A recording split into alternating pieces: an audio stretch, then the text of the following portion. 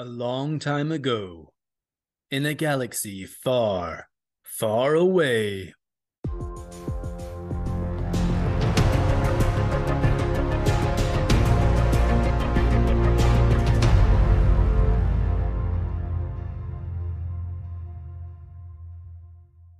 Star Wars. Tales from the New Republic. Edited by Peter Schweifer and Craig Carey. Read by Decade Bird Publishing. Featuring Joe Funderburk.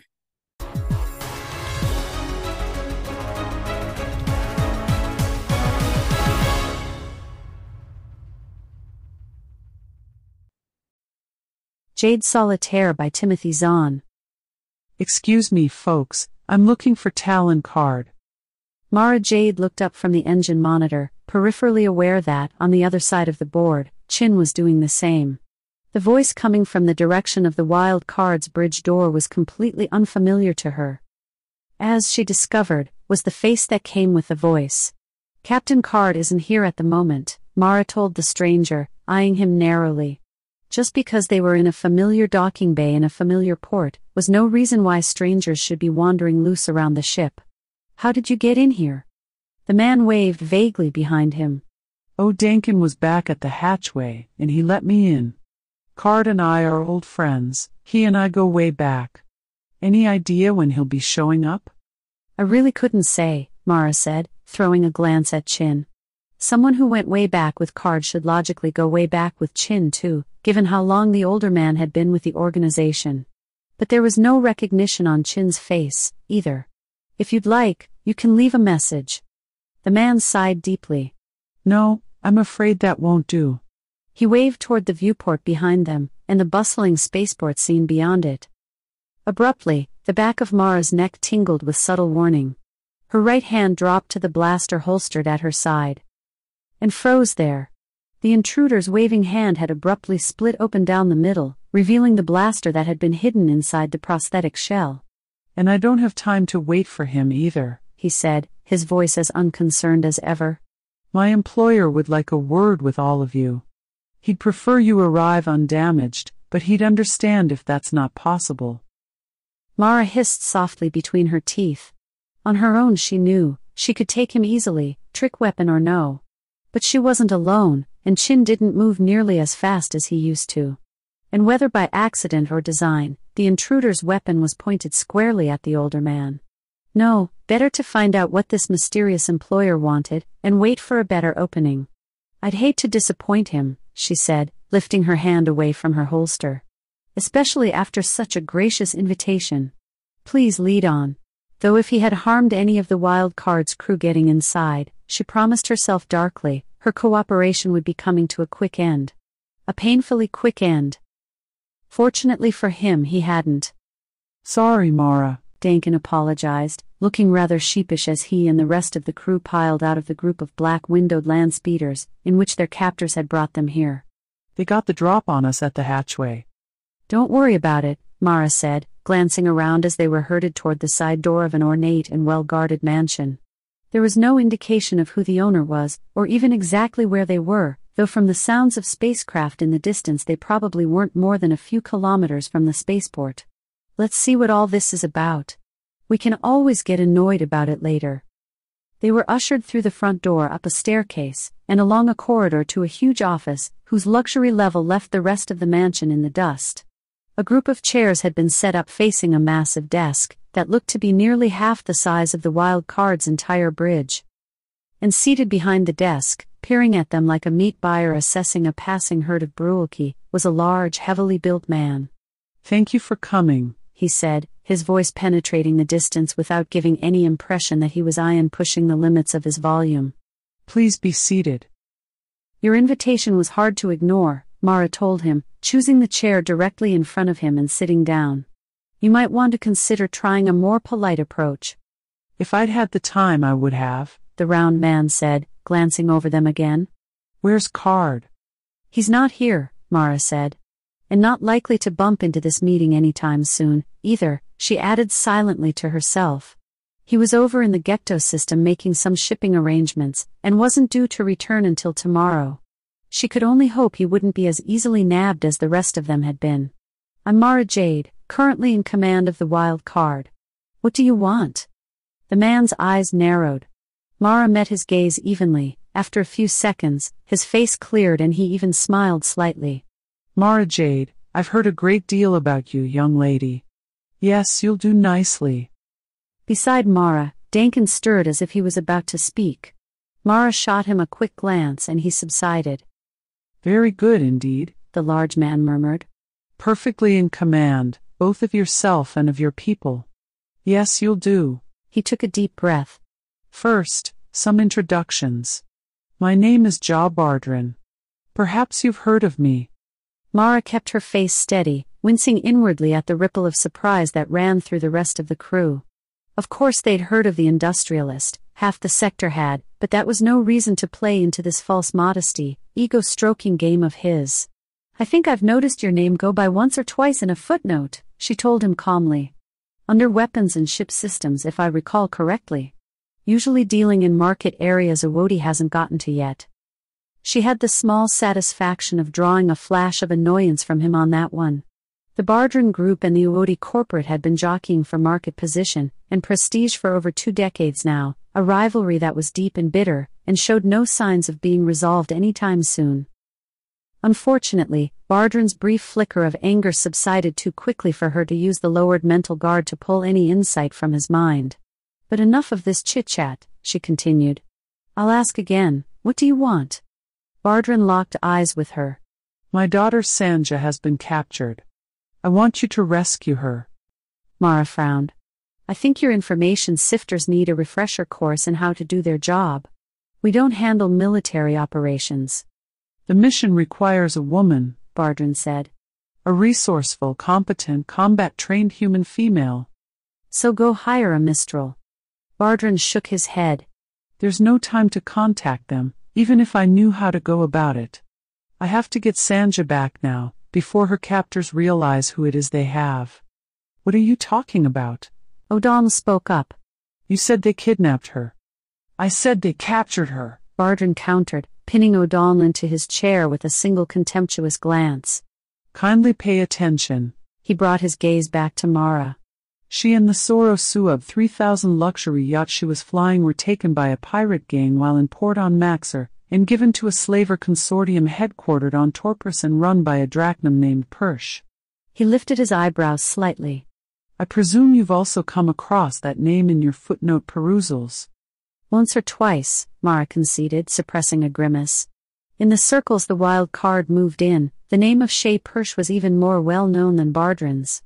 I understand he makes the late and unlamented Jabba the Hutt look like a fine, upstanding citizen. Then you understand why I want Sanja and her ship out of his hands, Bardrin said, his voice suddenly low, and with an underlying edge of desperation. I know Card would have been willing to help me, but Card's not here. You, Jade, must make the decision. What about the authorities? Dankin spoke up. The Sector Patrol, or even the New Republic? And have them do what? Bardrin shot back. Request an audience with Persh. Mount an attack on his fortress that will leave it in ruins and everyone inside dead? Besides, there's security leaks like rock sifters. If Persh learns who Sanja is, he'll bleed me for everything I own. And then kill her anyway. He looked at Mara, an almost pleading look in his eyes. Sanja will have been sent to work in the slime pits in his fortress, he said. He sends all human female captives there, some deep desire to humiliate them, I presume. You'll have to get them to take you in as another prisoner. Wait a minute, Mara cut him off. I've already told you we don't do this sort of work. Then you'd better learn how quickly, Bardrin rumbled, his earlier desperation changing abruptly into ominous threat. There's no time for me to get anyone else. You're it. Mara crossed her arms, bringing her hand close to the tiny blaster concealed inside her left sleeve. And if I refuse? There are 24 blasters concealed in the walls of this room, Bardrin said. 3 trained on each of you. Before you could even pull that weapon clear, you'd watch your crewmates die around you. Mara flicked her eyes across the room, stretching out to the Force as she did so. He was right, she could sense the alert presences hidden behind the ornately carved walls all around them. And if she hadn't been willing to risk Chin's life earlier, she certainly wasn't going to play games with the entire Wild Cards crew now. "You didn't answer my question," she said, unfolding her arms. "You won't refuse," Bardrin declared, leaning back in his chair. "You see, you've just now given me all the leverage I need. You'll go to Torpris and bring back Sanja and her ship, or I'll execute your entire crew." Someone off to her left inhaled sharply. "You can't be that stupid," Mara said, trying to put confidence she didn't feel into her tone. Through the force she could read Bardrin's intentions, and knew he was deadly serious. "You kill Card's people, and Card will come after you. And I guarantee he's not an enemy to trifle with." "Neither am I, my dear," Bardrin said darkly. "A contest between us might prove quite interesting." He leveled a thick finger at her. "But regardless of the outcome, you would still have to live out your life with the knowledge that it was your obstinate stubbornness that had sent them to their deaths. I don't think that's a burden you really want to carry." "There's no need to be quite so melodramatic," Mara said, forcing her frustration and anger deep down where it wouldn't show. To find herself being so easily manipulated was infuriating. But she had no choice. She was Card's second in command, and she'd seen the concern and respect he consistently showed toward his people. She wasn't about to lower those high standards, and she certainly wasn't going to risk her people's deaths by refusing Bardrin. And everyone in the room knew it. "I'll see what I can do. What can I have in the way of equipment?" "Anything you want," Bardrin said, standing up and waving a hand. Behind them, Mara heard the doors open. "My people will escort your crewmates to their quarters, where they'll remain until you and Sanja return. You and I will go make whatever arrangements you need." "Fine," Mara said, falling into step beside him, as he passed between the entering lines of guards. But that didn't mean the matter would end with Sanja's rescue, she promised herself silently. Not by a long shot. Bardrin had told her that Persh's mansion and grounds were set up near the center of one of Torpris's larger cities. He had failed to mention, however, that that particular section of the city was otherwise composed entirely of slums. Or at least that was how it seemed to Mara, as she maneuvered her landspeeder down the winding streets toward the high walls of the compound, wincing at the garbage and debris piled in alleyways between the dilapidated buildings, and trying not to hit any of the ragged derelicts shuffling along the street. A dozen different species were represented here, all looking equally hopeless, and she found herself wondering how much of it was a result of Persh's presence in the city. Passing one final clump of huddled beings, she reached the side door she'd been told to come to. Flanking it were a pair of Drachnum guards, looking even more massive than usual for the species in their heavy body armor. Each of them held a neuronic whip, with a holstered blaster and long knife standing ready in reserve. "Hey there," she called cheerfully to them, eyeing the whips with the sort of contempt she reserved for unnecessarily barbaric weapons. "I have a package here for His First Greatness Shea Persh, a gift from the Mrahash of Kvabia. May I enter?" There was an almost chuckle, quickly strangled off from one of the guards. "Really?" he said, lumbering toward her. "Bring it here and let's have a look." Mara slid out of the vehicle and pulled the packing cylinder from the storage compartment and back. It was large, a good meter tall and half a meter in diameter, but fairly light, most of its bulk consisting of cushioning material for the delicate floater globe she'd borrowed from Bardrin. "It's some kind of expensive art object, I think," she said, setting it carefully down in front of him. "Oh, it's that, all right," the guard agreed, looking Mara up and down. "Just a minute." He went back to the door and busied himself with a comm panel built into the wall. There was a breath of movement beside Mara. "Leave it and go," an alien voice spoke quietly from behind her. Mara turned. A Togorian female was standing at the rear of the landspeeder, her fur matted and dirty, clearly just another of the derelicts loitering on the street. But her yellow eyes were bright and alive, and her teeth were bared slightly toward the guards. "Excuse me?" Mara asked.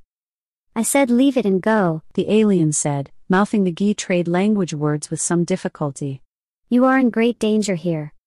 "Oh, don't be silly," Mara said, shaking her head with casual unconcern, even as she wondered at the Togorian's courage in sticking her neck out this way. Clearly she knew or suspected what happened to human females who wandered near Persh's fortress, but to try to chase a potential prize out from under the slaver's snout this way bordered on the suicidal. "I'm just delivering a present to his first greatness, that's all," the Togorian hissed. "Fool, you are the present," she snarled. "Flee, while you still can." Okay, we're set, the guard said, keying off the comm unit and walking over to Mara. She turned back to him, making sure to keep a pleasantly blank expression on her face. If he even suspected the Togorian had tried to warn her, there might be unpleasant repercussions. You can take it right in. "Thank you," Mara said, stooping to pick up the cylinder. A gauntleted hand came down with a thunk onto the top of the package. After we unpack it, of course. Mara felt her muscles tighten. "What do you mean?" she asked cautiously, straightening up. The guard already had his knife out, a nasty-looking serrated weapon with a handguard consisting of a series of thick, needle-sharp spikes, alternatively curving up and down from the base of the blade. "I mean we unpack it out here," he said, digging the blade in beneath the lid. "Never can tell what someone might try to slip inside the packaging, you know." Mara flicked a glance over his shoulder at the second guard, a sense of things gone suddenly and terribly wrong rippling through her. Nestled in its hiding place between the inner and outer shells of the cylinder, she would have bet heavily that her lightsaber could slip through any standard weapons scan Persh's guards might have put the package through. But unpacking it outside the fortress was not a possibility she'd expected. "But what if you break it?" she asked anxiously. "Don't worry, we do this all the time," the guard assured her. I thought I told you scavengers you were supposed to stay behind the mark line." "Your pardon," the Togorian said, her tone almost groveling. "I saw the shiny metal." "And hoped you could get first grabs, huh?" The guard finished slicing off the top and peeled away the first plate of packing foam. "Here you go, scavengers," he called loudly, hurling the lid and the foam down the street. Abruptly, the gathered loiterers exploded into action, diving toward the flying pieces as if they were prized jewels instead of unwanted garbage. The guard continued digging down, throwing more foam plates into the melee, until he reached the floater globe at the center. "There it is," he said, reaching in and carefully pulling out the globe. "Nice. Okay," he added, handing the globe to Mara. "Now you can go in." Mara swallowed, glancing down at the cylinder as the guard continued to unload the packaging from the bottom and throw out the pieces. She looked up, to find Hashi's yellow eyes steady on her. Mara felt her lip twitch, and then to her surprise, the alien bared her teeth slightly, as if she'd found a hint she'd been searching for. There was a movement from the side, and Mara looked back just as the guard hefted the cylinder itself over his head and hurled it toward the seething, quarreling crowd. A dozen of the derelicts abandoned their fight for the foam scraps and charged toward the spot where it would land. But Hashi was faster. With a single leap she got under the cylinder, snatching it into her arms and hissing a warning at the 2 or 3 who tried to grab it away. Another hiss, and the crowd reluctantly fell back. "I guess she really did want the shiny metal," the guard said with a sneer. "Okay, human, let's go." Despite the fortress's sleek and modern exterior, the interior was dark and decidedly dank, its twisting and rough-floored corridors clearly modeled on the hiding tunnels much prized by Drachnam on their homeworld. Mara didn't bother to keep track of the route as her 5-guard escort took her ever deeper into the fortress, concentrating instead on evaluating Persh's overall defense structure, and gradually increasing the level of nervousness she was displaying in her body language and in frequent attempts at conversation. Her lightsaber was going to be severely missed, but even if she'd been able to smuggle the weapon inside, she'd already concluded that the best hope of getting out would be in Sanja's impounded ship. Fighting their way back along the tunnels and out into the grounds was not an option she was interested in trying. Still, that lightsaber had been Luke's once, and he was going to kill her if she lost it. Hopefully, when this was all over, she'd be able to track Hashi down and buy it back from her. They reached Persh's audience chamber at last, a large, high-ceilinged room that by its gloom, smells, and general repulsiveness brought back unpleasant memories of Jabba the Hutt's throne room on Tatooine. His first greatness obviously lacked Jabba's egalitarian sensibilities, though. The only beings in the room were more of Persh's fellow Drachnam. Well, Persh called, swiveling his throne around to face the incoming group. "What have we here? A present from the Marahash of Kfabia, is it?" Yes, your first greatness, Mara said, putting a nervous quaver into her tone as she glanced surreptitiously around. There was a pair of camouflage blaster ports in the false wall behind Persh's throne, but other than that the only defenses were the handful of guards standing between her and the slaver chief. Unlike the door wardens, this group carried no blasters, but were armed only with the same type of long knives and neuronic whips. Probably the intent was to keep the more dangerous weapons away from rioting prisoners or slaves. Still, it was an overconfidence she might well be able to exploit. He sends you greetings and— Take that bauble, someone. Persh cut her off, waving a gem-encrusted scepter toward her. You human, step forward. One of the guards took the floater globe and nudged her forward. Stretching out with all her senses, Mara walked toward the throne. Somewhere along here there would undoubtedly be a test to make sure she was nothing more than the useless slave she appeared. She'd gone no more than 3 steps when it came. Abruptly, one of the guards ahead pulled his whip from his side, and with a casual flick of his wrist, sent the lash snaking toward her. Mara gasped and threw her hands uselessly in front of her face, forcing back the reflex to dodge or duck or do anything that would be more effective. To her relief, the lash cracked a few centimeters short of her face. Your first greatness, she gasped, taking a quick and unsteady step backward. Please, sir, what have I done? The only answer was the sound of another whip from behind her. She half turned. And suddenly the lash curled itself around her knees, and a wave of pain surged through her body. Ah! Mara screamed, an explosive sound that was only partially role-playing, as she toppled onto the floor, the whip's current arcing agonizingly through her body. She clawed once at the lash, screaming again as the current burned at her fingertips. Please, no, please. Here, defend yourself, a voice called out, and she looked up as a small blaster landed on the floor beside her legs. She grabbed at the weapon, forcing her fingers to fumble as if dealing with a totally unfamiliar object, clenching her teeth against the waves of pain, as every part of her being screamed at her to do something.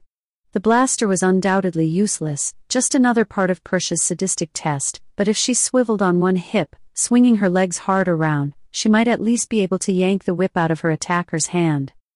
But if she did that, if she showed any sign of combat skill whatsoever, she would probably die. And then so would the wild card's crew. She got a grip on the blaster at last, bending awkwardly around to try to bring the weapon to bear on her assailant.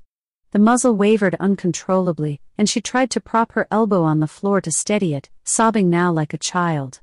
The blaster sagged and dropped from her paralyzed fingers. And abruptly, thankfully, the current shut off.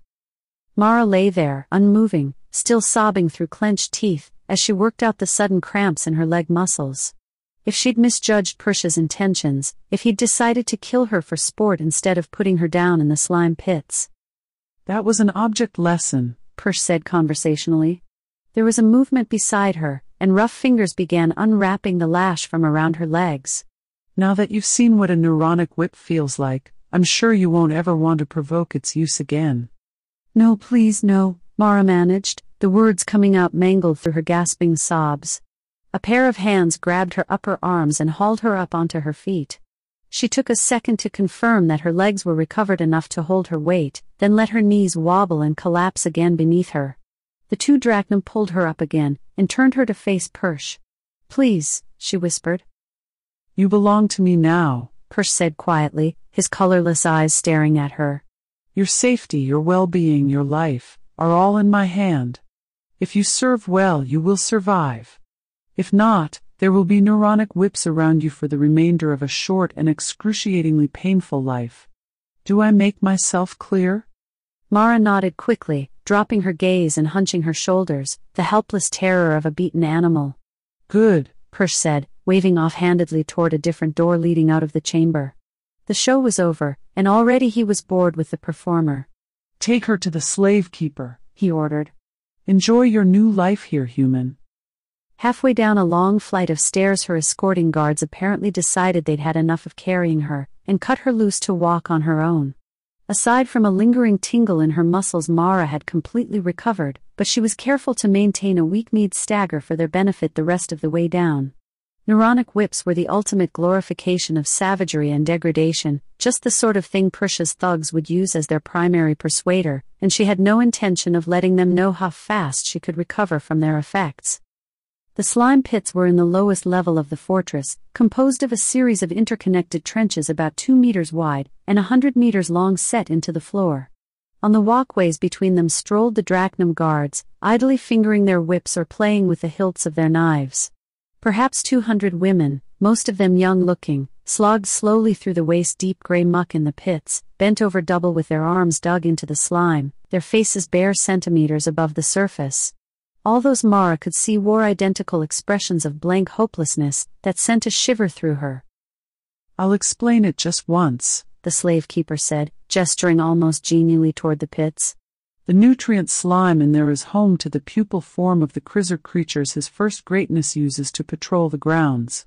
The pupae are hard-shelled and ellipsoid, about the size of one of your pathetic little thumbs. Your job is to find the ones that are starting to break out of their shells, and put them up on the walkway where they'll be retrieved, and moved to the main hatchery." "How do I know when they're ready?"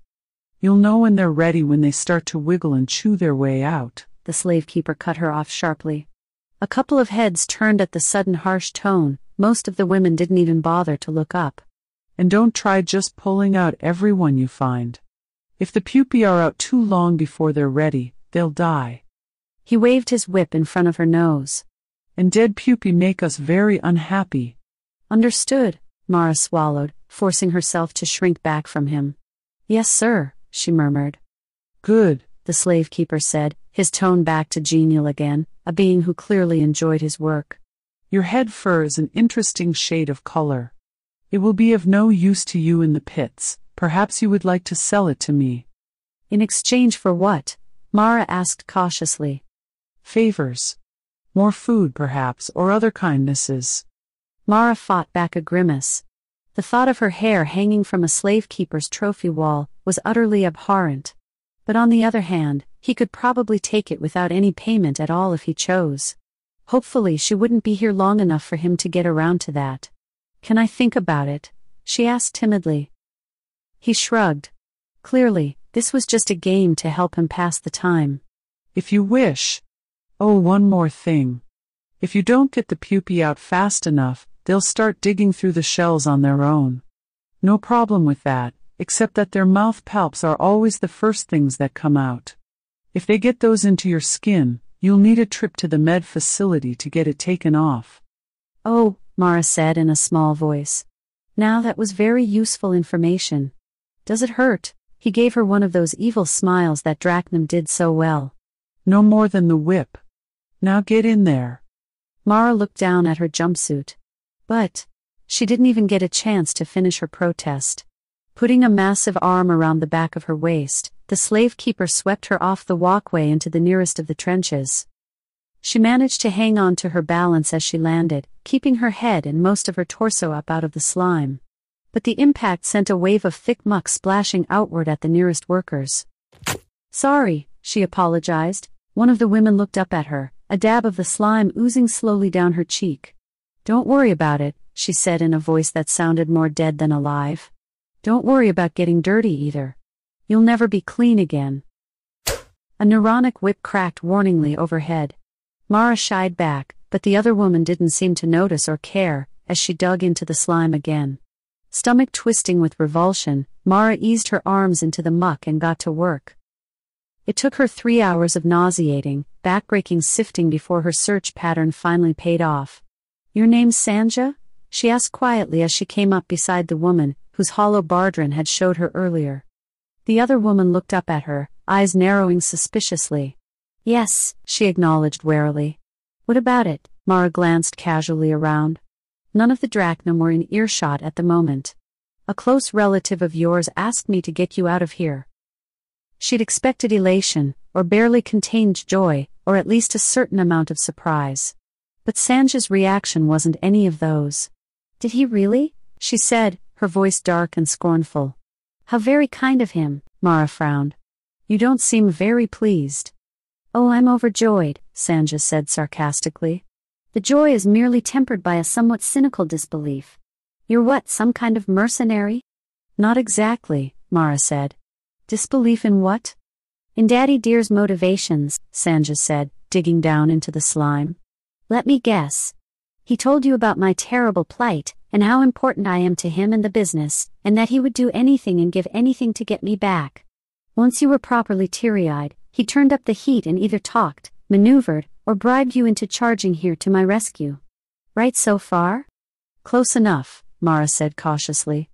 Sanja's hand came out of the slime holding one of the krizer pupae. She glanced at both the long ends, then tossed it back in behind her. But though he desperately wanted his darling daughter back, he also made it clear, subtly of course, that he wanted the ship back even more.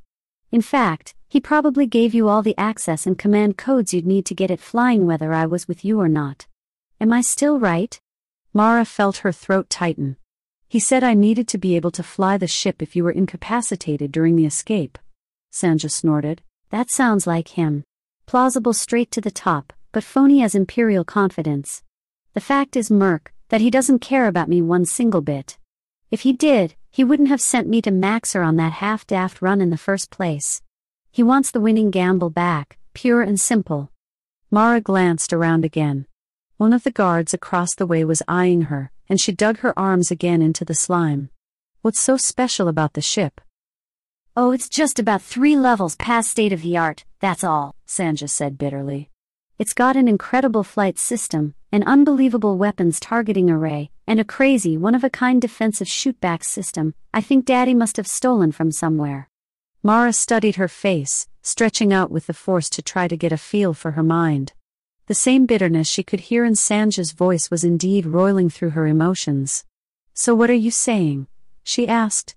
That you don't want me to try to get you out of here? Sanja's eyes slunk away from Mara's gaze. I'm just telling you how it is, she muttered. Maybe warning you that somewhere along the line he's probably going to try to force your hand. Try to get you to run without me. I guess I thought you should be ready for that. And was hoping against hope that, unlike her father, her rescuer had a conscience. Thanks for the warning, Mara said. Her fingers touched something hard in the slime, one of the elusive krizer pupae. It just means we'll need to move up the timetable a little, she added, pulling the pupa to just above the surface where she could examine it. The entire shell was solid. Clearly, this one wouldn't be poking its jaws out any time soon. Perfect. Where will they take us after we're finished here? Across the hall to a really disgusting barracks-style sleeping room, Sanja said. For the first time since their conversation began, Mara could sense the faint whisperings of cautious hope in the other woman's voice and emotions. They'll let us wash up, then feed us. Showers or tubs? More like animal watering troughs than real tubs, Sanja said contemptuously. Once they bring you down here, you're never clean again. Yes, I've heard that, Mara said. All the more reason not to hang around any longer than we have to. Are there surveillance cams in the room? There are a couple of obvious ones near the door. Probably a whole bunch of non-obvious ones hidden around too. Okay, Mara said. One more question. How long to the shift change? Sanja peered across the room at a set of glowing emblems embedded in the wall. Not long. Maybe 10 minutes. Good, Mara said. I have a couple of things to pick up first, so I'll catch up with you in the sleeping room. Get washed up fast, and be ready to move as soon as I get back. Sanja was eyeing her suspiciously, but she nodded. I'll be ready, she said. Good luck. Mara nodded and moved on, holding the krizer shell she'd found beneath the surface as she slogged along, wanting to put a little distance between her and Sanja before she made her move. Out of the corner of her eye, she saw one of the drachnum walking purposefully down the walkway toward her, flicking his whip into the air as he came, no doubt preparing a comment and object lesson about idle chat while on duty. Mara let him get almost within whip range. And with the most spine-curling scream she could muster, she swung her left arm up, clutching the forearm with her right hand. It's got me, she yelped, flailing around and sending bits of slime flying through the air all around her. Get it off, get it off. The drachnum reached the edge of her trench in a single bound. Get your hand out of the way, he snapped, leaning precariously over her, as he caught her left wrist and hauled her bodily up out of the pit. The movement brought her up against his belted knife, and she winced as the needle-sharp spikes of the handguard dug briefly into her ribs. I said move it, he repeated, dropping her onto her feet on the walkway and prying her right hand away from its grip, to reveal the Krizer shell hanging from the underside of her left arm. Or at least, that was what Mara hoped it looked like. Her force-manipulating skills might not be as good as Luke Skywalker's, but it was no big trick to use the force to hold the shell pressed firmly against her arm, as if the creature inside were hanging on. The only danger was that the guard might brush off the glob of slime strategically placed at the intersection point and notice that there were no Krizer palps linking the shell to the arm. But after all the times this had undoubtedly happened, the guard was clearly uninterested in the details. Got one there, all right, he growled, shifting his grip to her right hand and pulling her along the walkway toward the door. Hey, your seventh greatness? Yeah, go ahead, the slave keeper told him, gesturing the guards flanking the door to open it. Tell Blath to be careful this time. His first greatness isn't going to like it if he loses another one. The door opened. A second drachnum stepped to Mara's left side as they headed out, taking her left arm and holding it in an iron grip at the level of her waist, probably, Mara decided, making sure she didn't knock the Krizer off against her side. The door slammed shut, and the three of them headed at a fast walk down the corridor. Mara didn't know where the med facility was, but odds were it wasn't very far away, which meant she had to move fast. She continued to moan and cry like a helpless and broken slave, as the drachnum half dragged her along, struggling ineffectually in her supposed pain against the casually unbreakable grips of her two escorts. She glanced down to her left. The second guard's knife was bouncing along only a few centimeters from where he was holding her left arm pinioned. And here was going to be the riskiest part of her plan. With both of her arms under their control, the two drachnum wouldn't be expecting any trouble from her, and should therefore be less watchful than they might be otherwise. But if that assumption proved false, there was going to be some serious and immediate trouble. But there was nothing for it but to try. Stretching out to the force, she slid the knife partially out of its sheath, monitoring the alien's mind closely to see if he would notice the sudden change in weight at his belt. Carefully, trying not to jar the weapon, she eased the spiked handguard up against her left forearm near the spot where she was still holding the Krizer pupa in place. 2 quick jabs, 2 stabs of genuine pain against the backdrop of her agony act, and she eased the knife down into its sheath again. Just in time. The knife was barely back in place when the guard on her right brought her to a halt at a side door, shoving the panel open with his free hand. Shifting her attention to the Krizer pupa riding her arm, Mara sent it spinning away down the dingy corridor ahead of them. After the darkness everywhere else inside the fortress, the medical facility was something of a surprise, bright, clean, and reasonably well equipped, with a tiled floor, and even some sections of wood paneling. And the reason for the altered decor was immediately apparent: the medic wasn't a drachnum. Sit down, a tired-looking Bith in a slightly shabby medic's tunic said, coming around a desk and gesturing them to the room's lone treatment table.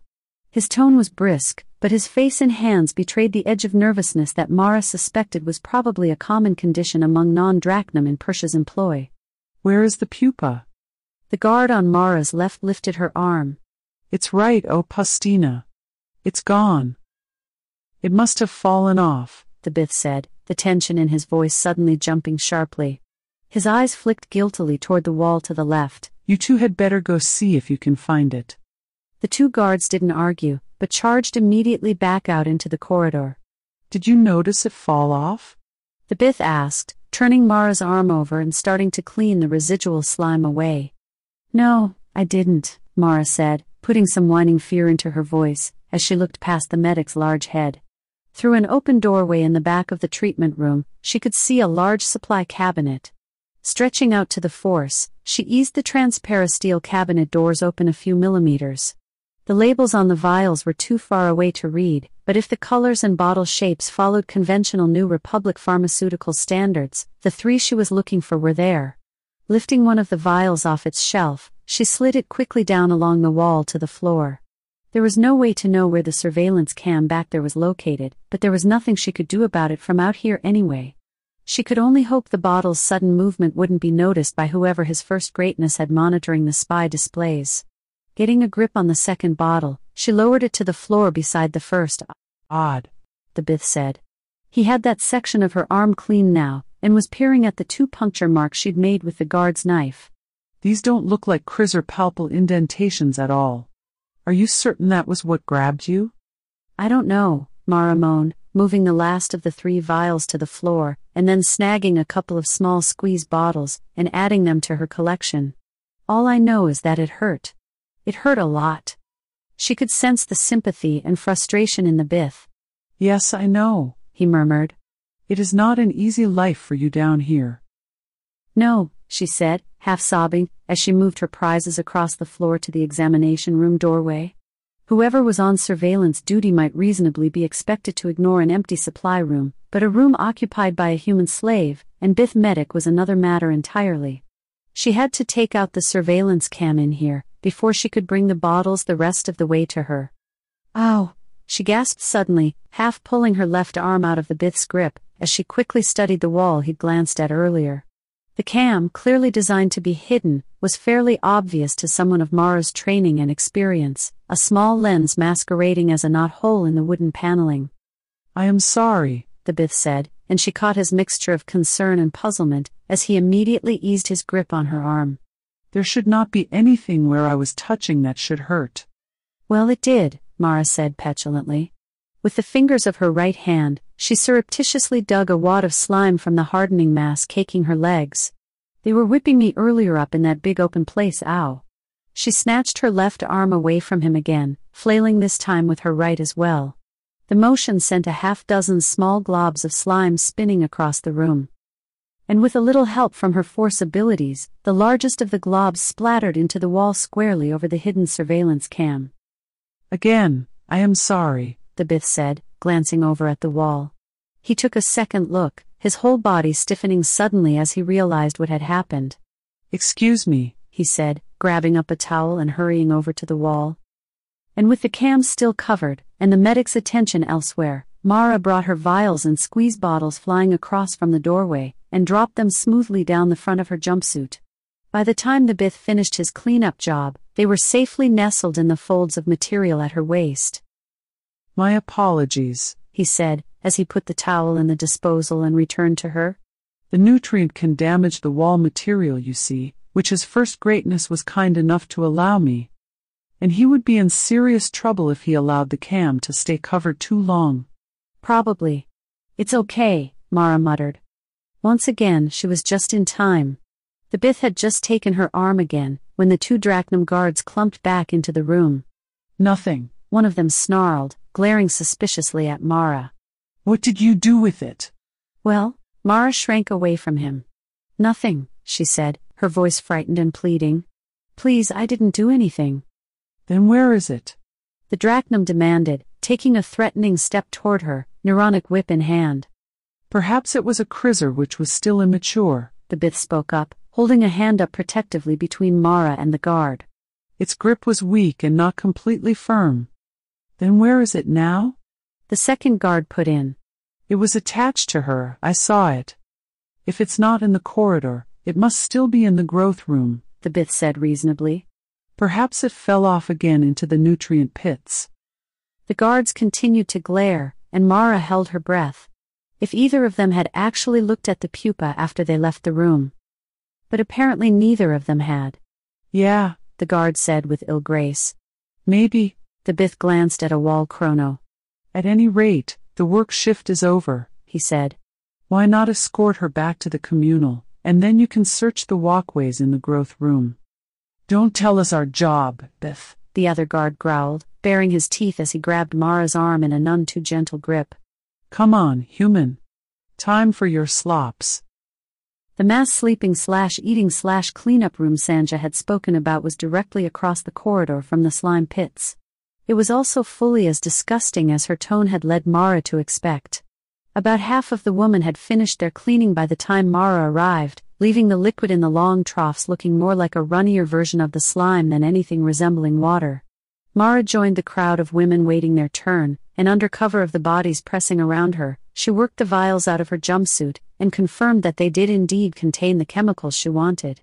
Once again, the comprehensive saboteur training the Emperor had given her so long ago was going to come in handy. I thought you were kidding about going to pick up some things. Sanja's voice came softly from behind her shoulder, too low for any of the other women around them to hear. Where did you get those? Medic supply cabinet, Mara told her, concentrating on the task of pouring the first vial into one of the squeeze bottles, keeping them both at waist height where the activity would be shielded from prying eyes. Sanja made a sound in the back of her throat.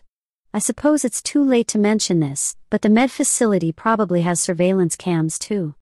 I know, Mara said. Don't worry, I took care of it.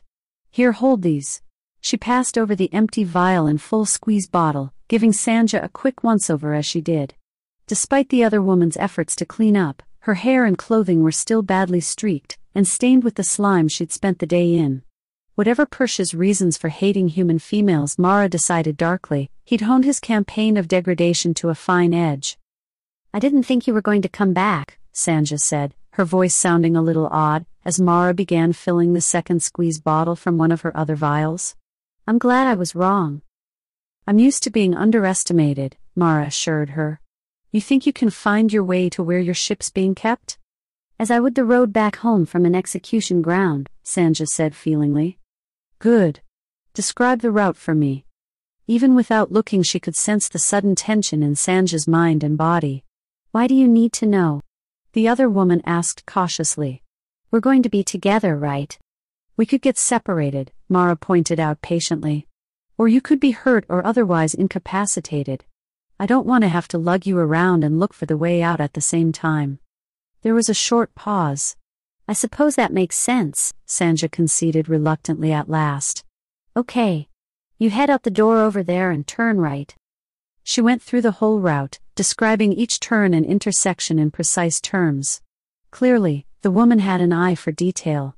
By the time she finished, the second squeeze bottle was full. And they were ready.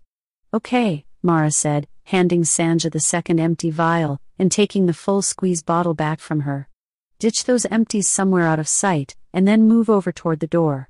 You ever have fire drills in here? Sanja blinked. Not since I arrived, no. Well, you're going to have one now, Mara said. When the Drachnum come barging in, make sure you don't get run over. Other than that, just wait near the door until I come for you. Understood. Sanja took a deep breath. Good luck. She moved away from Mara, easing gingerly through the press of still slime-covered women. Mara stayed with the crowd, moving slowly forward as places at the trough opened up, running through a slow mental countdown, and wondering if she could risk cleaning up a bit herself before they made their break. Probably shouldn't take the time, she reluctantly decided. The Bith would notice the missing vials the first time he looked into the supply cabinet, and he'd probably be as quick to report the loss as he'd been to scrape the slime off the surveillance cam. The last woman in front of her moved away, and Mara was finally in position. Palming her last full vial, she stepped to the trough, and with a smooth wave of her arm, she poured its contents into the filthy water. And with an angry hiss, the trough abruptly erupted with a sizzle of flame and a cloud of yellow smoke. There were a half-dozen piercing screams as women whose minds had been systematically reduced to near catatonia woke up enough to claw their way back from this sudden and inexplicable danger. The smoke continued to billow up and out, and within seconds the room was impossible to see across. There were more screams and shouts, the thudding of feet and colliding bodies, as a sudden panic gripped women who had nearly lost the ability to feel emotion of any sort. There was no place to go, no place to hide, and they all knew it. Persh's guards were faster on the uptake than Mara had expected them to be. She was barely halfway to the door, pushing her way through the chaos, when the heavy panel slammed in and a dozen of the Drachnum thundered into the room. Mara caught a glimpse of heavy extinguisher canisters as they passed her on their way to the smoking trough. And then she'd made it to the door, and Sanja was at her side. What did you do? The other woman hissed. Just a little chemical diversion, Mara said, peering through the smoke at the doorway. Not all the guards had charged to the rescue of Persh's precious slave laborers. 2 of them were blocking the corridor just outside the room, neuronic whips held ready for any attempt by the slaves to take advantage of the confusion. Stay behind me, she added, getting one of her squeeze bottles in each hand and stepping out the door. One of the guards snorted at this slim human female apparently challenging them. Where do you think you're?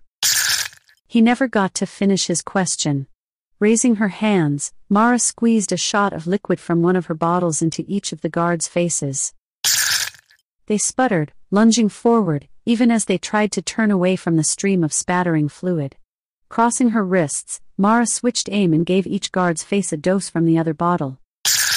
And with howls that shook the corridor, both Drachnum dropped their whips and staggered back away from the women, hands clutching at their faces. "Come on," Mara snapped to Sanja. Ducking between the Drachnum, she snatched up one of the fallen whips and headed at a dead run down the corridor. She reached across corridor just as another pair of Drachnum came around it. Gaping, they grabbed for their whips, but before they could get them into position, Mara's lash snaked out, wrapping around both of their necks. They bellowed almost as loudly as the last pair had, as they fell into a tangle of arms and legs onto the stone floor. Mara plucked a replacement whip from one of their hands, and continued past. "This way," Sanja called in the lead now. "At the next corridor we turn right up the stairs." "Stop them!" A voice bellowed from behind them. Mara glanced back over her shoulder, her senses tingling with sudden danger. And ahead of her, Sanja screamed. Mara twisted back around, her whip already in motion. 2 Drachnum had appeared from ambush out of doors on opposite sides of the corridor, both their whips now wrapped around a violently twitching Sanja. Mara snapped her whip at the attacker on the left, catching him a glancing blow across shoulder and back as he ducked away. He snarled something vicious as the current shot briefly through him, but he managed to keep his grip on his own whip. Mara brought the lash back over her shoulder and sent it toward the other Drachnum. And then, without warning, the weapon abruptly seemed to catch in midair, the sudden loss of momentum nearly yanking it out of her hand. A movement above her caught her eye and she looked up. To see that the rocky ceiling overhead had vanished, replaced by a forest of thick, multi-barbed spines pointing down toward her. Her lash had hung up on them, hopelessly entangled among the barbs. "Foolish human," Persh's voice purred from some hidden speaker amid the thicket. "You didn't really think I would rely solely on neuronic whips and Drachnum muscle to keep my slaves in line, did you?" Mara ignored him, heading toward the 2 guards still pinioning Sanja in place between them. With their whips locked around her, they had only their knives left in reserve. "Stop," Persh ordered, all the levity gone from his voice. "I don't particularly want to kill you, human, but I will if you force my hand." Mara kept going. Both guards had their knives out now, and had half turned to point them at the suicidal human charging toward her death. Mara stretched out toward the blades with a force, preparing to twist them aside at just the right moment. And then, behind her 2 opponents, the corridor was suddenly filling with Drachnum. Mara came to a reluctant stop, the sour taste of defeat in her mouth. Force skills or not, Imperial combat training or not, there was no way she could take on the entire garrison by herself. Not here, not now. "I'm willing to make a deal," she called toward the ceiling. "I'm sure you are," Persh said, purring again. "Guards, release the second woman, and bring them both to my audience chamber. I have some questions I want to ask our scrappy little fighter." With Sanja still suffering from the partial muscular paralysis brought on by the neuronic whip, their progress up the stairway and along the stony corridors was decidedly slow. Mara supported the other woman as they walked, the guards glowering around them the whole way. Several times Mara asked for their help in carrying the injured woman, requests that went ignored. Which was, of course, precisely the response, or lack of it, that she'd hoped for. With the task of supporting Sanja falling totally on her, she was able to adjust the timing and stall off their arrival at Persh's audience chamber, until Sanja was mostly recovered from her ordeal. Any fresh escape attempt they were able to make, after all, would be considerably simplified if they were each able to do their own running. It was quickly clear, though, that Persh had no intention of making any such attempts easy for them. From the number of Drachnum lined up against the walls or standing in a protective ring around Persh's throne, it looked like his first greatness had half his garrison in here. "Looks like you're having a party," Mara commented, as she and Sanja were led to within a couple of meters of the inner guard ring. "Are you that afraid of us?" "Oh, the guards are merely here in hopes you'll give them an excuse to avenge what you did to Brock and Zik outside the slave quarters," Persh said offhandedly. "I'm curious, where did you obtain the acid you sprayed into their faces?" "I borrowed the ingredients from your dispensary," Mara told him. There was no point in deflecting the question. If they hadn't noticed the thefts yet, they would soon enough. It's just a matter of knowing which chemicals to mix. Interesting, Persh said, leaning back in his throne and regarding Mara with a mixture of curiosity and suspicion. Hardly the sort of knowledge a slave sent by the Murhash of Kfabia should be expected to have. He shrugged elaborately. But of course that's an irrelevant comment, isn't it? Given that you weren't sent by the Murhash of Kfabia. Mara felt her throat tighten. Bardran had assured her that the Murhash was currently out of the sector, and that there was no way Persh could check out her cover story. Of course he sent me, she said, stretching out to the alien's mind, trying to figure out if this was some kind of trick. Spare me your lies, Persh said, his voice suddenly harsh. And no, there was no trickery in his thoughts. I have a communication from the Murhash himself, saying he's never heard of you. In fact, I was just about to send for you when you made your pitiful escape effort. I told you Daddy would try to force you to leave without me, Sanja murmured. A whip cracked from the side and Sanja jerked, inhaling sharply in pain. Mara glanced at her, saw the bright streak of blood across her cheek. If you have something to say, you will say it to me, Persh said coldly. And you will start by telling me who you are, and exactly why you're here. And if I don't? Mara asked. Persh's gaze shifted to Sanja. We'll start the persuasion with your friend here. I don't think you want to hear the details. Mara looked around the room, searching for any chink in Persh's defenses. But there wasn't one. About all she could do now was refuse to talk and hope there would be fewer guards to deal with in whatever torture chamber they took her and Sanja to. Unless they didn't plan to let her watch. Or worse, let her watch on a monitor from a different location entirely. That would mean letting them put Sanja under a knife. A quarter of the way across the room, one of the guards at the chamber's main entrance door abruptly stepped forward, a comlink in his hand. Your First Greatness, a word if I may, he called toward the throne. I've just received word that there is new evidence of who this spy is. Excellent, Persh said, swiveling his throne around to face that direction. Bring it to me. The guard spoke into the comlink, and the door opened to reveal two more Drachnam and Hashi, the Togorian scavenger Mara had met briefly outside the palace wall. Clutched in Hashi's hands was a section of the packing cylinder Bardran's floater globe had been in. The section that had Mara's lightsaber concealed in it. Mara clenched her hands tightly as the trio marched through the assembled guards toward the throne. Any chance she and Sanja might have of escaping was going to depend heavily on the fact that Persh didn't know about her force abilities. If she showed the lightsaber to him, that advantage would vanish in that same heartbeat. She had to make her move before that happened. But there was still no chance. A Drachnam on either side of her, more of them crowding the room, the packing cylinder section too far away for her to rip out the inner lining and get the lightsaber out. Who is this? Persh demanded. A scavenger from the street, one of the guards said. This is a section of the packing cylinder which the human brought your gift in. He reached over to take the cylinder section from Hashi. The Togorian pulled it away from him. It is mine to show, she hissed. My discovery. My reward. Just let her bring it, Persh said, gesturing impatiently. Show me this supposed evidence. Deliberately, Mara thought. She looked over at the two women. Then, stepping through the inner ring of guards, she held the cylinder section up in front of Persh. You see here, she said, pointing a claw to the bottom. It is the marking seal of the Uodi corporate. What? Sanja muttered as Persh leaned close to look, and Mara could sense her sudden confusion and suspicion. If her would-be rescuer was actually from their Uodi competitors instead of from her father. Quiet, Mara muttered back, frowning in some confusion of her own. There hadn't been any marking seals on the cylinder, she'd made sure of that. Had the Togorian mixed her cylinder up with some other piece of garbage? That is indeed the Uodi symbol, Persh agreed, taking the section from Hashi and turning his gaze on Mara again. So that's what this is all about, is it? Uodi wants their new toys back. Mara didn't reply, her eyes on Hashi, as she tried to figure out what was going on. But the Togorian's expression was totally unreadable. Yes, that must be it, Persh decided. And I suppose I should have expected this. I must congratulate you on your speed and efficiency in locating me. It's been, only a week since that particular acquisition.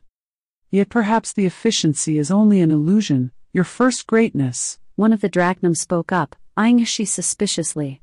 Recall that all the packing from the Uodi acquisition was similarly thrown to the scavengers. This alien could have obtained one of the marking seals and transferred it to this cylinder. No, Persh told him. The seal has the proper edge engraving carved into the metal around it. It's genuine. He gave Mara a smile that sent an involuntary shiver down her back. Besides, why else would a warrior of such skill deliberately step beneath my hand as she has? Mara looked back at Hashi. The Togorian was gazing back at her now, and as their eyes met, she lifted a hand to casually rub at her neck, stretching her claws a little further from the ends of her fingers as she did so. Was she trying to show Mara how she'd faked the edge engraving? Or was there some other message there? And suddenly Mara got it. I don't know what kind of trick this is supposed to be, your first greatness, she called, putting an edge of scorn into her voice. But it's a pretty feeble one. I can tell from here that's not part of the cylinder I brought. Persh's face darkened. Can you really? He rumbled. What remarkably good eyes. Or what a remarkable wretched memory. Perhaps that memory needs some encouragement. Perhaps a closer look at it would help, your first greatness, she suggested.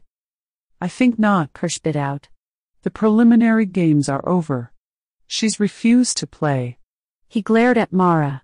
Your last chance, warrior, to do this the easy way. She glanced at Mara, her expression suddenly looking stricken. Mara lifted her eyebrows, nodding fractionally toward the cylinder. May I have the cylinder section back, your first greatness? The Togorian asked. When I'm done with it, Persh said shortly, his attention still on Mara. No? Very well then. Guards. And abruptly, she leapt up to the throne in front of him. Slashing her claws across the faces of the two bodyguards flanking Persh, she snatched the cylinder section from his hands, slammed it across his head hard enough to stun, and reached her hand into the inner lining. Above the roar of multiple drachnum bellows came the screech of tearing metal, and just as the inner ring of guards reached Hashi and threw themselves on top of her, she flicked her wrist over their heads. And Mara's lightsaber came spinning across the room toward her. There was a warning shout from someone, but it was already far too late. Mara grabbed the weapon in an iron force grip, yanking it through the drachnum hands trying to slap it out of the air. Down! She barked to Sanja as she caught and ignited the weapon, in the same motion cutting down the two guards flanking her. And the entire audience chamber collapsed into pandemonium. The nearest of the drachnum, too close to use their whips against her, went for their knives instead. They died holding them. Those further back lived a little longer, but not much. With no time to organize, too densely packed together for efficient use of their whips, and facing a weapon that could cut through the lashes with ease, they had no chance at all. Mara slashed through their ranks like a mowing machine, littering the rocky ground behind her with their bodies, a haze of righteous fury clouding her vision. Retribution for Sanja and the other degraded women in the slave pits, retribution for piracy and robbery and cold-hearted murder, retribution for the danger they'd put the Wild Cards crew in. And suddenly, or so it seemed, it was over. She stood in the middle of the room, lightsaber held high, gasping hard with her exertion. All around her were piles of drachnum bodies. I would not have believed it. Mara spun around. She was pressed against the wall behind the throne, staring at Mara with an expression of stunned disbelief, a half-dozen oozing wounds scattered across the matted fur of her face and torso. How badly are you hurt? Mara called, crossing the room toward her. None of the injuries looked serious, but she wasn't familiar enough with Togorian physiology to know for sure. Not badly, she assured her. They lost interest in me very quickly. Lucky for me they did, Mara said grimly, focusing on the false wall behind she, the wall containing the two hidden blaster ports she'd spotted on her first trip through the chamber. Only now there was a second hole, knife blade sized, just beneath each of the ports. And gripped in Hashi's hand was an appropriated drachnum knife, its blade stained with the pale pink of drachnum blood. Thank you, Mara said, gesturing to the wall. I wondered why they never fired at me. They never had time, she said simply. I see that. Thank you. What about Persh? I believe he escaped, she said. Along with many of his guards. But we must hurry, your companion is already gone. What? Mara demanded, looking around again. Sanja was gone, all right. Did Persh take her? No, she left alone, by that door. She pointed. Heading for her ship, no doubt, all set to take off and leave Mara and she stranded here. Blast it, Mara snarled. Come on. The corridors, not surprisingly, were deserted. Mara led the way, lightsaber in hand, silently berating herself for not expecting a last-minute backblading like this in the first place. Like father, like daughter. And then, almost before she was ready for it, they pushed open one final door, and stumbled into an open courtyard filled with yachts, small freighters, and rows of deadly, spine-winged starfighters. Midway across the yard, a single ship was just lifting off into the air. A Soro Suub 3000 luxury yacht. Is that her? She asked. Yes, Mara said sourly. Like father, like daughter, all right. But there was no time now for the luxury of anger. We'd better find a way out of here before Persh gets what's left of his thugs organized, she told us. Let's see if any of these other ships are unlocked. She paused, frowning.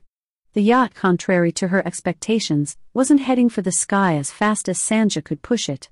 Instead, it had moved on repulsor lifts to a hovering position a few meters over the center of the courtyard. And even as Mara wondered what in the world Sanja was doing, a pair of turbolaser blasts blazed outward from the underside of the craft into one of the parked starfighters, blowing it into a violent yellow fireball. She snarled something Mara didn't catch over the roar of the flames.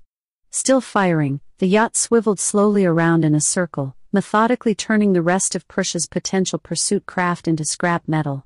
Then, maneuvering across to where Mara and she stood, it dropped again to the ground and the hatch popped open. I thought you two would never show up, Sanja's voice called impatiently from the direction of the bridge. Come on, let's get out of here. The guards who'd been watching the outside of Bardran's mansion during Mara's first visit were nowhere to be seen, as she and Sanja parked their landspeeder and headed inside. And as it turned out, for good reason. Welcome back, Mara, Card said, rising from his chair beside Bardran's massive desk as Mara and Sanja entered. He was smiling, but Mara could sense the icy anger simmering beneath the pleasant expression. Excellent timing, as always. We've just secured the mansion, and I was about to start putting together an attack force to come after you. You must be Sanja Bardran. Welcome home as well. Thank you, Sanja said, nodding back.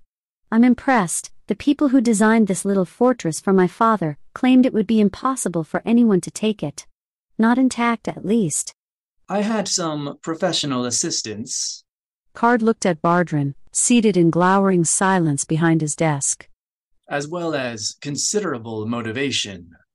You may want to explain to your father, later, that playing games with my people this way is not a way to maintain a long and healthy life. Don't worry, Sanja promised darkly. He and I have a great deal to talk about. Starting with his willingness to leave me to rot in Persh's slime pits as long as he got his precious winning gamble back. You wouldn't have been there more than another 6 hours, Bardran rumbled. I already had a team assembled to come in after you. Through Persh's outer defenses? Sanja snorted. They'd have been cut to ribbons before they even hit atmosphere. Mara cleared her throat. Actually, I think you'll find he's been even more devious than you thought, she said, stretching out with the force to Bardran's mind. She had most of the pieces now, but his emotional reactions would help confirm she was putting them together in the right order. I think he set you up deliberately to be captured by those pirates, knowing they'd send you and the winning gamble straight to Persh. Sanja frowned at her. You can't be serious. What would he gain by that? Mara smiled tightly at Bardran. Some brand new high-tech prototypes Persh stole from the Uodi corporate. Bardran's expression remained solidly under control, but his guilty mental twitch was all the confirmation Mara needed. I don't know what you're talking about, he growled. But continue anyway, Card invited, a sly smile touching his lips. Mara had been with him long enough, she knew, for him to recognize that she never used this tone of voice when she was just guessing. This is most interesting. Mara looked at Sanja. You remember that Persh mentioned it had only been a week since the Uodi theft. Your father heard about it and decided to steal it from them before Uodi could get organized to retrieve it themselves. He knew that when the pirates gave you to Persh, they'd also give him the winning gamble, and so he rigged that fancy targeting system you told me about to make a complete sensor recording of Persh's defense array on the flight in. Sanja's face had turned to glazed stone. Why, you vac-hearted, manipulative nerf belly, she breathed, her eyes locked on her father's face like twin turbolasers. You deliberately put me through that? I thought someone of Jade's skills would have a better chance of getting out alone. Bardrin cut her off brusquely. And she would have an easier time getting to the winning gamble from Persh's audience chamber instead of the slave quarters, which is why I sent that anonymous tip suggesting he contact the Mrahash of Kwabia about the floater globe. Once we had the winning gamble and could analyze Persh's outer defense array, our private troops could have swept in with ease, rescued you, and destroyed Persh's operation in a single blow. And the Uodi prototypes, Bardrin shrugged. A small bonus. A reward, if you like, for our civic-mindedness in eliminating a particularly noxious slaver. We are business people, Sanja. He looked significantly at Card. And I taught you better than to vent business disputes in front of outsiders. Yes, you certainly did. Sanja took a deep breath, then turned to look at Mara. Whatever he promised to pay you, you deserve more. Name your price. Mara looked coolly at Bardrin. You can't afford to pay for what he put me through, she said. But I'll settle for a copy of the winning gamble's tracking record. There's some serious justice I intend to rain on Persh's head, and I don't think I want to trust your father to do it for me. Civic-minded or not, Sanja threw a malicious smile at Bardrin. I'll do better than that. Take the whole ship. What? Bardrin leapt to his feet, oblivious to the blaster that had suddenly appeared in Card's hand. Sanja, you are not going to give my ship to these. He sputtered to a halt. Sanja gave the silence a couple more heartbeats, then looked back at Mara. You already know the access and operating codes, she continued, as if her father hadn't spoken. It's a good ship. Enjoy. Thank you, Mara said. I will. There's also the matter of my fee. Card spoke up. What are you talking about? Bardrin demanded. She already gave Jade more than. I'm not talking about payment for your daughter's rescue. Card cut him off coldly. I'm referring to my fee for not killing you outright over kidnapping my crew. He looked at Sanja. What sort of fee do you want? We'll work something out later, Card told her, putting his blaster away. I'll be in touch. They left the room and headed through the strangely deserted mansion, and it was only as they were descending the final staircase toward the vestibule that Card's earlier comment about having had professional assistance finally became clear. Lurking in the shadow of a carved support pillar where he could cover both the stairway and the door was a silhouette she remembered all too well. I called in a few favors from Counselor Organa Solo, Card murmured in explanation from beside her. It was a very profitable trade.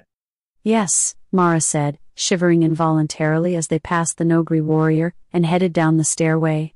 I'll just bet it was. Mara? Blowing a drop of sweat off the end of her nose, Mara keyed off the combat practice remote and shut down her lightsaber. Come in, she called. Thought I'd find you here, Card said, glancing around the wild cards exercise room as he walked in. She said you'd been spending a lot of time alone out here. Making angry sounds, was how she put it. I've been working out a few frustrations, Mara conceded, snagging a towel and wiping the moisture off her face. How's she doing? Mostly healed, Card said, crossing to one of the resistance benches and sitting down. It was her very first time in a Bacta tank, as it happens. She's rather impressed. We need to do more for her than just get her back to health, Mara said. She really put her neck on the block when she brought my lightsaber into Persh's palace. I agree, Card said. Though oddly enough, she doesn't see it that way at all. She told me that once she found your lightsaber and realized you were a Jedi, she had no doubt at all that you could handle Precious legions with ease. Mara grimaced. Jedi, I trust you disabused her of that notion? Not really. As far as I'm concerned, you're a Jedi in everything but name. It wasn't that simple, Mara knew. Not nearly that simple. But it also wasn't a subject she wanted to get into right now. Were you able to dig anything out of her as to what sort of reward she might like? She asked instead. I couldn't make any headway at all on that subject on our way off Torpris. According to her, all she's ever wanted was to get out of that demeaning scavenger life she'd been forced into, Card said. It doesn't sound like she has much in the way of marketable skills, though, so I was thinking of offering her a course of study in starship operations at our training center. I think she'd like that, Mara nodded. She seemed fascinated with everything about the winning gamble during the flight. Good, Card said. If she proves competent enough after her training, I thought I'd also see if she'd be interested in joining the organization. He smiled. Though, whether that would qualify as a reward or a punishment is probably debatable in some circles. The smile faded. Actually, I was wondering if you were finding yourself in one of those particular circles at the moment. Mara felt her lip twist. You do find convoluted ways to bring up these subjects, don't you? It adds variety to conversation, he said. Particularly when the other party to the discussion seems inclined to avoid the issue. Mara sighed. I don't know, Card. I've been feeling, I don't know. Squeezed, I suppose. The responsibilities have been weighing more and more on me lately, and this thing with Bardrin seems to have brought it all to a head. I don't like the fact that he picked on us in the first place because we were smugglers and couldn't go to the authorities over the kidnapping of the Wild Cards crew. And I really don't like the fact he was able to manipulate me so easily by threatening them that way. She waved the lightsaber. I feel like I need to get out somewhere. Anywhere. At least for a while. I understand, Card said quietly. It is a crushing responsibility sometimes. He cocked an eyebrow. Fortunately, like all good employers, I've come up with a possible solution. How would you like to go into business for yourself? Mara frowned. Are you throwing me out? Oh no, Card assured her. Certainly not, unless you yourself want to leave. I was talking about setting you up with a small trading company of your own for a while. A totally legitimate one, of course. Which should help keep opportunists like Bardrin off your back. You'd get a chance to relax away from the perennial intrigues and backblading of the fringe. Get some experience with small business management. And possibly even gain a little more respect among the high noses on Coruscant. That last one's pretty low on my list, Mara said, glowering down at her lightsaber. What do you get out of it? Card waved a hand casually. Oh, just the satisfaction of helping out a loyal and trusted colleague. And of course, getting back a more experienced and relaxed lieutenant when you return to the organization. And if I decide not to come back? A muscle in Card's cheek twitched. I would hate to lose you, Mara, he said quietly. But I would also never try to hold on to you if you truly didn't want to stay. That's not how I do things. Mara fingered her lightsaber. Freedom. Real genuine freedom. I suppose I could try it for a while, she said at last. Where would we pull the startup money and resources from? From Sandra Bardrin, of course, Card said. She still owes me, after all. And now that she has an effective veto over the family's business decisions, her father can hardly do anything to block it. Mara shook her head in disbelief. I really would have expected her to do a lot more to him than just appropriate some of his stock, she said. Certainly given the way she was looking at him when we left. They're business people, Card pointed out. That's what warfare looks like in those circles. And of course, you already have a ship. The winning gamble. Mara blinked. I thought that was the organization's. Sanja gave it to you, not the organization. And you're certainly not going to make a case that you didn't earn it. No, Mara murmured, an odd feeling trickling through her. She'd never owned her own ship before. Never. Even when she was the Emperor's hand, all the ships and equipment she used were Imperial issue and property. Her own ship. Anyway, start thinking about what exactly you want, and we can work out the details later, Card said, standing up. I'll let you get back to your exercises now. He headed for the door. Card. Dankin's voice came over the exercise room intercom. You there? Yes. Card called toward the speaker. What is it? We've got an incoming transmission from Luke Skywalker, Dankin said. He reports the New Republic raid on Persia's fortress is over, and all the slaves have been rescued unharmed.